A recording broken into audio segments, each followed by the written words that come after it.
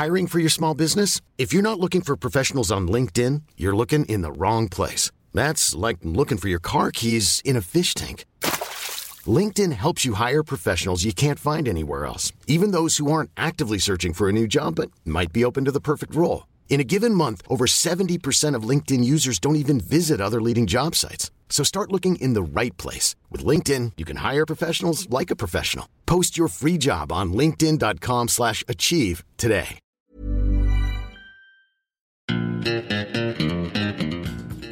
Hi there, and welcome to Stock Club, a podcast brought to you by My Wall Street. I'm Mike, and joining me on today's episode are Rory and Anne-Marie from the My Wall Street analyst team. Today we're talking about the rise of TikTok, the demise of Klarna and the buy now pay later industry, and we discuss cyclical stocks and their benefits.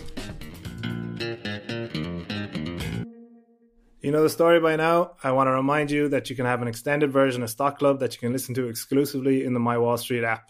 At the end of the show, Anne-Marie and Rory are going to pitch two companies to me that they have their eye on at the minute. I'll pick my favourite, and in the extended episode, you can hear the full discussion we have as we try to figure out whether it's a good investment or not. There's a link to the episode in the notes for this show, so if you want to hear the extended elevator pitch, just tap that to head on over to My Wall Street. Right, got that out of the way. How are we doing today, lads? Good. Yeah, great. Has anyone seen the new TikTok trend where people dress up in suits and go to the new Minions movie? I have. Yeah. It's giving me a lot of laughs. It's amazing. They're having to ban people in suits. It's like an anti-dress code in UK cinemas. Why? Why are they ruining this fun and wholesome thing that's happening? Because they were shouting at the screen, I think. Like they were trying to have like an interactive experience, and like people were bringing their children to the same showings, and I think it was just a bit disastrous. Well, they should, make a special showing for the guys who want to wear suits. They do special showings for other people. Yeah, I think everyone was worried about the death of cinema with streaming and COVID and everything, but Minions Rise of Gru has been the catalyst to relight it. When Isle of Dogs came out, one of the cinemas here had a special dog showing where you could bring your dog to watch it. There you go. There you go. These cinemas need to innovate. Stop prohibition. Let's make some money here. Come on. Didn't love that movie though. What? Why? I don't know. I thought it was going to be like Fantastic Mr. Fox, and it wasn't as good. I really liked it. Yeah. Right. Moving on before we get way too distracted. So, Rory, what do you think of all of Wes Anderson's films chronologically? Should I rank them? Let's start with Bottle Rocket and go from there. My least favorite one. My least favorite. He started slow. He started slow, like this podcast. Right. Moving on to actual news then. Bloomberg reported this week that TikTok is on track to triple its revenue this year to $12 billion. Like we know, kind of TikTok has taken over the world, basically. It was the most downloaded app in 2021. Its reported users are much more engaged than other social media apps. I think the average user spends 29 hours a month on TikTok. That was more than Facebook and Instagram combined. Anne-Marie, you're kind of becoming our resident TikTok expert at this stage. What does this mean for other social media companies and even the wider advertising industry? Yeah, it's a really good question. I know Facebook is certainly panicking. If you take a look at Instagram these days, it looks exactly like TikTok. So it's pretty clear Facebook's trying to recreate some of the magic over there. Also, and I absolutely smear love campaigns and stuff as well, isn't it? Yeah, I was just about to say that I absolutely loved when we got that leak about 6 weeks ago that showed that Meta had allegedly hired political consultants to run campaigns against TikTok in the US, including op-eds and letters to regional news outlets targeting the app. So that was my favorite. Nothing ever came of that. It was like that came out in the news and then just nothing happened. We were all like, oh yeah, fair enough. Like smear campaigns being run by Facebook. That's old hat. They invented this like TikTok trend called slap a teacher that just didn't exist or something. Yeah. Like, I think people are just not shocked at all. Yeah, it's just like it's nothing to do anymore. Facebook is going to Facebook. Don't worry about it. Like it's awful. I would love to be in that meeting where they proposed what would be the horrible trends that we'll unleash onto TikTok, and then they came down to it and they said, you know what, slap a teacher. Yeah, we'll go with that one. Yeah. Now let's get the hashtag up. They haven't been through anything already. Yeah. But really, I'd say TikTok is probably a threat to anywhere that sells advertising because the platform's use of short form video is like a drug to the brain. It's something like 20 people are spending 29 hours a month on the platform. The average user is. So if I was a business looking for a place to put my ads, that would probably be my first port of call, especially if you're trying to target like anyone under the age of 30 probably. And it actually really reminds me of that Reed Hastings quote from a couple years ago in terms of Netflix, that, Netflix's biggest competitor is sleep. Well, right on sleep's heels at this point must be TikTok. And really from a dollar and cents framework in the United States, TikTok is charging $2.6 million for a one-day run of a top view ad, which means that when a user opens the app, that's the first video that they will be shown. And just in comparison, a 30-second Super Bowl ad runs about $6.5 million. So TikTok is essentially selling a Super Bowl ad every day, which is just phenomenal. And in my view, that's a legitimate threat to Google, Meta, and probably Netflix, which is about to introduce ads. Blake Chandley, who's TikTok's president for Global Business Solutions, said, when people think branding, they still think TV. And I think that's just wrong. We should be purposely disrupting TV. So it looks like TikTok is coming for absolutely anybody in the advertisement space. Yeah, that's mad. Super Bowl ad every day. Beyond advertising, then, I saw it has big plans in e-commerce as well. And I think this is coming from ByteDance's other companies, especially the Chinese company Douyin. Should Amazon also be quaking in its boots? Does TikTok have just big tech on a dartboard? Maybe. I mean, the video sharing platform basically now lets merchants in certain markets, so I think so far it's only Britain, Indonesia, and Thailand, allow some e-commerce sites to basically circumvent any type of traditional e-commerce or advertisement platform and just sell straight through TikTok, which is actually quite innovative. However, I would say probably in the United States, Amazon's fulfillment capability, it will be enough of a moat to keep them like top dog for a little while, especially when it comes to kind of traditional purchases, you know, if people are buying stuff in bulk or kind of stuff from traditional big brands. Where I could actually see TikTok probably having the biggest impact in the near term future would probably be for smaller sellers, some of which, to be fair, do find themselves on Amazon, but many of who are actually on Etsy. So I'd be interested to see something there, because TikTok's like whole mantra has always been to these users, don't make ads, make TikToks. And that has meant that small artists, people who can be really creative, actually do really well on TikTok. And they can then just direct eager shoppers directly to their storefronts, often which are on Etsy. I actually just this week bought like a screen printed t-shirt from an artist who I found on TikTok. And then I like went through like a link and went to their Etsy page and bought a t-shirt. So if TikTok was able to undercut Etsy in terms of seller fees, or was able to set up like an easier to use shop front that was fully integrated into the app, I could see that actually having a pretty big impact for those smaller sellers. But like, who knows, like over time, like maybe there'll be a legitimate threat to enough of Amazon's operation. So really, like, no one is safe. Meta, Google, Amazon, and even Netflix could all see ad spending and usage drop because of TikTok. And so I guess we could almost call it the FANG killer. It's interesting how everything kind of comes full circle. Like, this is basically QVC TV, live TV shopping once again in a new form. Yeah. That's amazing. But moving on then and looking at kind of the legal landscape of things, how are regulators going to feel about a Chinese-owned business having this much influence? It was only 2 years ago that we had that circus happen where Oracle basically agreed to buy TikTok and then it just fell through. Yeah, we really, in terms of regulation, are going to have two issues. And the first one is that TikTok has always promised to United States regulators that U.S. data will be stored in the United States. It will not be stored in China or on Chinese servers. And this has always been because they've been worried that there will be an influence on American commercial, cultural, or political behavior by Chinese officials or by, you know, like members of the Chinese Communist Party who are within TikTok. But TikTok has like repeatedly stated that American data is stored in the U.S. However, there was a leaked audio last week that made its way to BuzzFeed News, and it was from an internal TikTok meeting, which showed Chinese engineers accessing American data and using it. So that set off a bunch of alarm bells, particularly for a number of Republican representatives in the U.S. government. So then TikTok was forced to release a statement saying that it would limit these connections between American data and Chinese engineering teams, and then it wouldn't happen again, blah, blah, blah. So data storage is probably going to be the primary concern and the most likely thing that would result in some sort of regulation, or maybe TikTok being temporarily removed from an app store.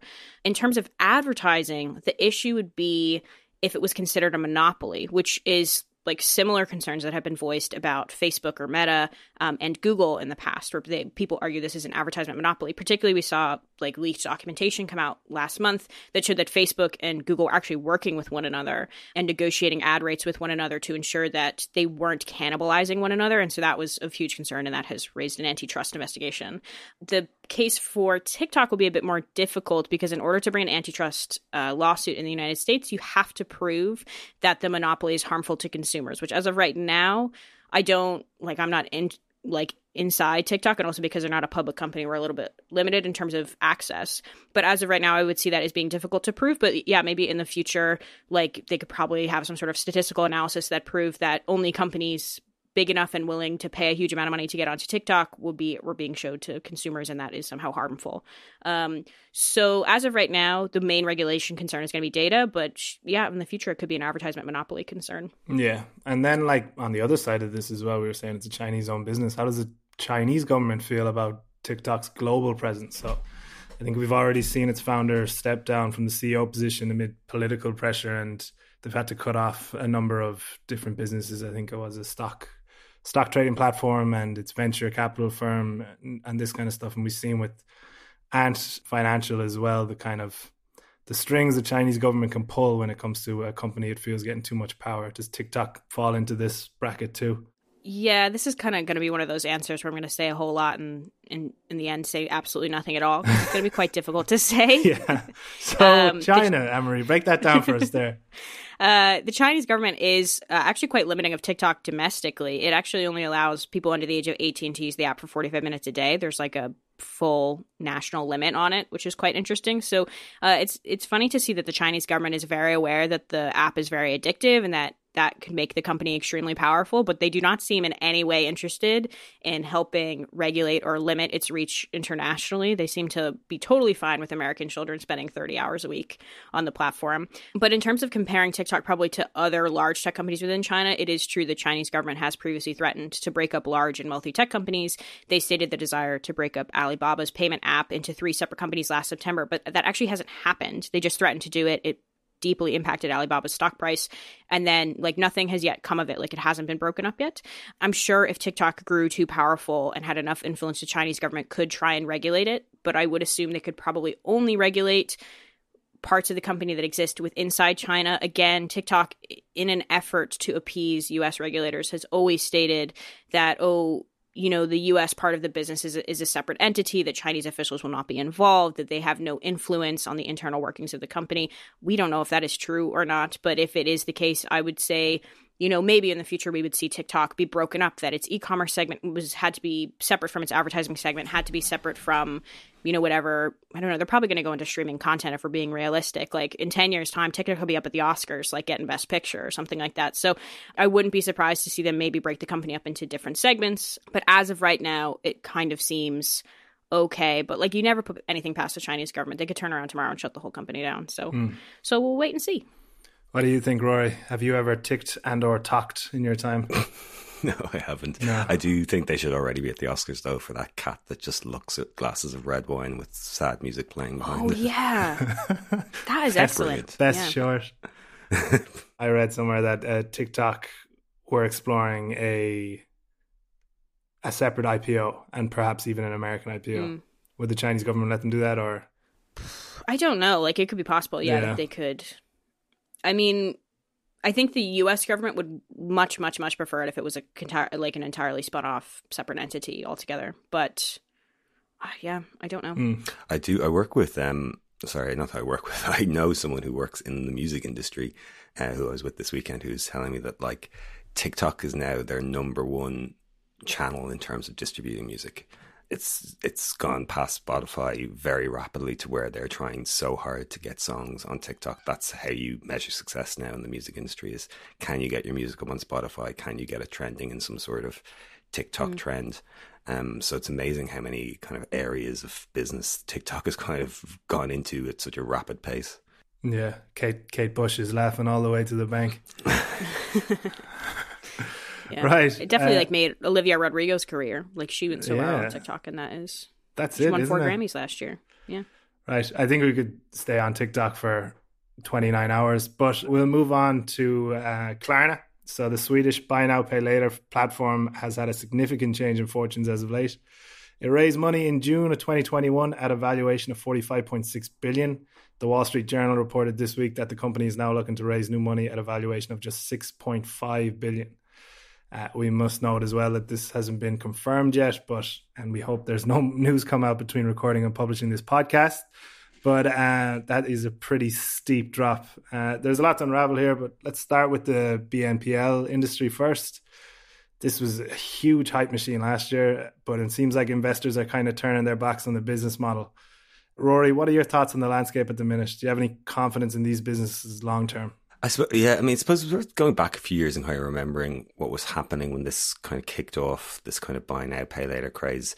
It's sort of up for debate on who kind of created it. Klarna was certainly one of the first companies that was kind of built around it. They set up operations way back in 2005. Affirm and Afterpay, who are kind of the other big names in the space, started around kind of 2012, 2014 time. But for many years, this was a pretty niche industry. There were kind of some retailers who tested it, but, you know, not really any kind of household names. It wasn't exactly kind of advertised prominently, even when it was being offered by retailers. One of the big ways kind of retailers kind of promote their customers spending more money has typically been these kind of store brand credit cards. They're much bigger actually in the US than they are here in Europe. But the kind of big company that issued those cards was called Synchrony. And a few years ago, Walmart was having a dispute with Synchrony. They were kind of getting frustrated that Synchrony wasn't approving enough for their customers for these branded cards. And there's plenty of reasons why one wouldn't get approved. But obviously the big kind of factor when being approved for any sort of credit is your credit score. And what they were finding was younger consumers in particular were very suspicious of credit following the financial crisis. And many of them, I think up to 53 million people in America, didn't have a credit score at all. So it was really impossible for them to issue these cards. So, you know, along came this fintech startup called Affirm and said to Walmart, we can give those consumers credit. It's not the same as a branded card, but essentially they can use this buy now, pay later functionality, which will let them purchase, which will increase their purchasing power. And we don't need a credit score. We've got hundreds of other data points that we use. We look at their job, we look at their social media, we look at the item itself, and we have an algorithm that can determine creditworthiness. And in 2019, Walmart dropped Synchrony as their card issuer. I think they ended up partnering up with Capital One, but at the same time they introduced this buy now pay later functionality with Affirm, and really this was when buy now pay later really entered the mainstream in terms of kind of retailers' willingness to accept it or at least to test it out. You know, Walmart, you know, one of the biggest retailers in the world, was accepting this, and very quickly other retailers started following suit. And now, kind of depending on what country you're in, there's so many retailers accepting some form of a buy now pay later option, and hundreds of millions of people around the world are users of one of the big three companies we've mentioned so far. We know as well Apple is talking about launching a similar service. PayPal is getting involved. Block, formerly Square, they acquired Afterpay last year in a $29 billion deal. That's looking expensive right now. It certainly is. Yeah. So I suppose buy now, pay later has kind of certainly entered the chat, as the kids would say. And it led to some very steep rises in valuations for these businesses. You know, Affirm, which went public back in January last year, was at one point valued around $50 billion. That was just back in November, you know, just over 6 months ago. Klarna, which had raised money previously in Q2 19 at a valuation of 5.5 billion, raised money just last June at a valuation of 46 billion. So, you know, as we've seen now, those valuations have fallen pretty sharply. Affirm's down kind of 85-90% from its all-time highs. Klarna's valuation has dropped back basically to where it was in 2019. And they're pretty much following the trends that we saw with kind of the stay-at-home stocks. Obviously, e-commerce got a big surge in popularity during the pandemic, which, you know, likely fueled a lot of interest in these buy now pay later companies. And I think kind of obviously another factor in this is it's a model that hasn't really been tested in a downturn, at least at this scale. The fear is that it's fine to make riskier loans in good times, but when things start turning south, that's when those risks come back to bite you. And I think it was Mark Rubenstein actually wrote a really excellent piece in the Washington Post this week, in which he points out that these businesses are kind of exposed to three separate cycles, and those cycles can occasionally overlap, which is kind of really what's happening right now. The first is the credit cycle. So you have this risk that your borrowers aren't as creditworthy as your traditional lenders typically are, and that is already showing itself. I think in the second half of last year, Klarna saw its loan losses increase to 7.7%. That's huge. That's versus kind of a 1% average in US consumer credit. The second cycle is the funding cycle, which these companies use various models in order to fund essentially the credit that they're giving out to people. A firm sells on its loans as securitization to other businesses, and they've had to increase yields dramatically just in the last couple of months. So I think last month they were selling at a 5.6% yield. That was up from 4.3% in April. So they're having to spend more money to get this money to give out to consumers. And then finally, it's the equity cycle, which we've already discussed in terms of those valuations just getting out of control and falling rapidly back down to earth. And that limits the amount of money you can raise. It limits, what you're able to do with your stock. So there's kind of three bad things happening to these businesses all at one time. And because investors have never seen what's happened to companies like this, it's not surprising that they're getting quite nervous. Yeah, definitely choppy waters. You mentioned a firm there, and I suppose the comparison here is a drop like this kind of more jarring for a private company than a public company. So a firm, you said, lost 80-85% of its value over the course of a year, while it seems like Klarna almost lost it overnight. Yeah, it does seem that way to outsiders, I suppose. I mean, we know this is all happening in the background. Even if it's not as visible to us on a kind of day-to-day basis when you have kind of the liquidity of the public markets. But I think if we're to believe reports, it was quite a shock to Klarna, who entered into this round thinking that they could raise money at around the 45 billion mark. They came back to investors and said they'd reduced that to 30, that no one was biting then they reduced to 15, and they still couldn't find buyers. So this has led to this 6.5 billion that we're hearing now. Of course, these are just reports. We don't even know if this is real or whether that deal is going to go through. But perhaps they were just being over optimistic with that 45 billion to begin with. But yeah, I mean, it is a very steep and dramatic haircut given kind of the trajectory these businesses were on. But I suppose if you take a firm, they're kind of matching each other here. If you're going to look at the two businesses, they've both kind of followed the exact same trend in terms of that rapid rise throughout last year, and now quite a steep fall. And zooming out, then, is this kind of, you talked about valuations there and stuff getting out of hand, especially kind of these tech companies that were loved over the course of the pandemic. Is this indicative of kind of a wider reevaluation of tech companies on the whole, both private and public? We've seen a number of layoffs recently, including Klarna in May. Are the companies kind of getting this post-pandemic hangover from growing too fast when the good times were good? Absolutely. You said that about so many businesses out there. Who, we've even seen huge businesses like Amazon come out and say that they massively overestimated the growth that they were seeing that what they were seeing in the pandemic was going to carry on, that it wasn't a pull forward. But even if you look even specifically at Klarna, there's been a lot of private money floating around over the last decade. When you think of Klarna was actually profitable, it was a profitable business. 6 months after it started operations way back in 2005.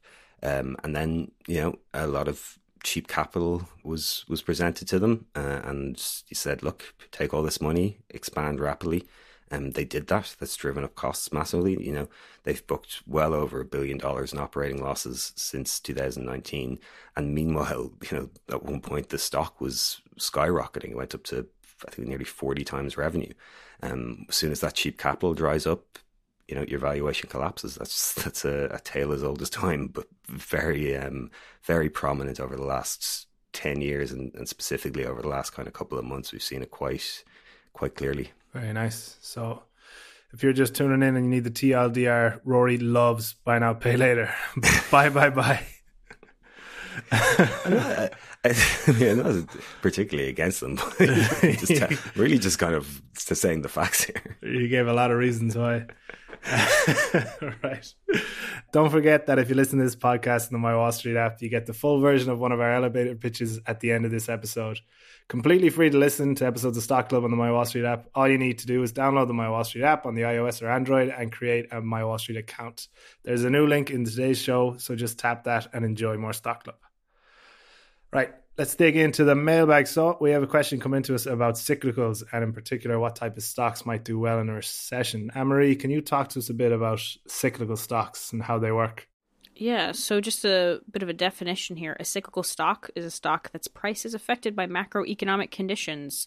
So they tend to be companies that sell stuff that do well when people make a lot of discretionary spending. So they're discretionary items, and that can look like car manufacturers, airlines, furniture retailers, clothing stores, hotels, and restaurants.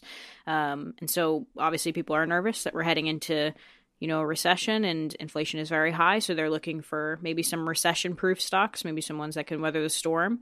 The interesting thing about that, though, is we've actually seen a number of stocks that you would normally consider recession-proof, such as just like general goods stores, places that sell, food and essentials, have been caught off guard recently in terms of stock and product range. So because of supply chain issues, a lot of companies have been over-ordering, but the ordering that they were doing was being colored by consumer taste during the pandemic. So, and this happened to clothing stores, but also like big names like Target and Walmart. As we have kind of exited the pandemic to some extent, consumer tastes have shifted really, really rapidly. And that has now meant that a number of retailers are stuck with back stock that they cannot sell because it's, pajamas and blankets and stuff that people aren't interested in right now when they're trying to... Banana bread ingredients. Yeah, like sourdough starters. There's probably walls and walls of sourdough starters sitting in Target right now.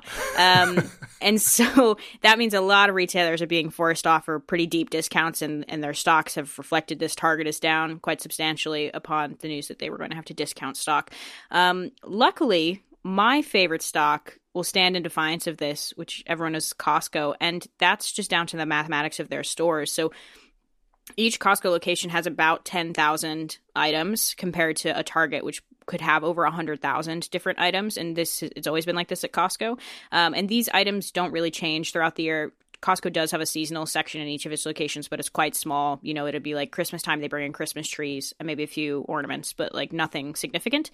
And so that means that Costco is much more well-positioned to overcome this short-term headwind of stock issues at the end of the pandemic. And then also it sells essentials and it sells them at cost to consumers. So they are quite well positioned to do well in a recession. But then we also see some more niche players do well in recessions. Alcohol stocks, which we just updated in our shortlist last week, tend to do well because people stop going to bars and they want to drink more at home. Shout out to Jack, our intern, who was helping with that. Yeah. Good job, Jack. And actually, our stock of the month for this month was selected because it is a recession-proof play that you might not expect. So maybe go in the app and have a read of that one. There you go. Always be closing. Very good. Then we're going to move on to our elevator pitch then. So Rory, Anne-Marie, I'll start with Rory. What company is on your watch list at the minute? I'm taking a look at On Holdings. Its ticker symbol is ONON. It's a sports apparel maker based out of Switzerland. It's a pretty young company. It was founded in 2010 by a guy called Olivier Bernard, former Ironman champion. And it's, I suppose, really their primary product is running shoes. They've kind of taken the Under Armour style approach here, and where they're kind of combining technology that they've patented with, a sports item that people kind of, or that is ambiguous. In their case, this technology is called Cloud Tech. They claim it cushions your landing while simultaneously giving you a good push off. Anyway, they've gained quite a bit of traction in the athletic community due to a few big name endorsements, most notably Roger Federer. So yeah, they're the company I'm kind of eyeing up at the moment. Interesting. Anne-Marie, what about you? What do you have for us? I have a second pitch of a company that I've been really interested in since it SPAC'd about a year and a half ago, and then Emmett stole it from me, so that's kind of, put me off a bit. But I'm very interested in them of late because it's in the pet world, and pet spending also tends to be quite recession proof. So I want to take a second look at BarkBox. This might be a little bit premature because I want to see their next quarterly report to see how recession proof they really are. But the reason I'm quite interested in them is they're pushing into a number of new verticals. They've, in the last 6 to 12 months, have really pushed into dog food and then also like dog dental care, which to me is a much more attractive long-term proposition than a company that just sends out boxes of dog toys. But their last quarterly report looked pretty impressive. They decreased their marketing expense, and yet they had revenue growth of 35%, and their customer acquisition cost was down 15%. So clearly they're continuing to grow, and they have pretty good brand recognition. And Bark Brights, which is their dental care segment, saw sales increase by 121% last quarter. So if they could replicate that with dog food, I think I would be very impressed by them and would be very excited for their future. So yeah, keeping an eye on BarkBox. Dental and food seems a lot more like a necessity to make a recurring purchase. Rory, what was our advertising pitch for BarkBox? Do you remember back? It was like just the video of the sad dog not getting the box. I just wouldn't. It anticipates the day it comes and it just doesn't arrive. Yeah, when Emery first pitched it to me, I was like, what monster would cancel their dog's toy subscription, you know? Right, both good companies, but I'm going to go with Rory and On Holdings. Emery, you can come back after that earnings report and maybe get your day in the sun.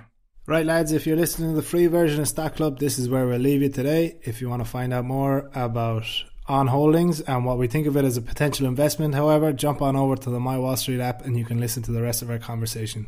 Remember, if you have any questions you'd like answered or elevator pitches you'd like us to tackle, make sure to get in touch. You can find us on Twitter, that's at My Wall Street HQ, on TikTok, that's at My Wall Street, or simply just email us at pod@mywallstreet.com. If you're enjoying the show, make sure to tell friends about us and don't forget to leave a review for us on whatever podcast platform you listen to us on. Thanks for joining us today, and we'll talk to you next week.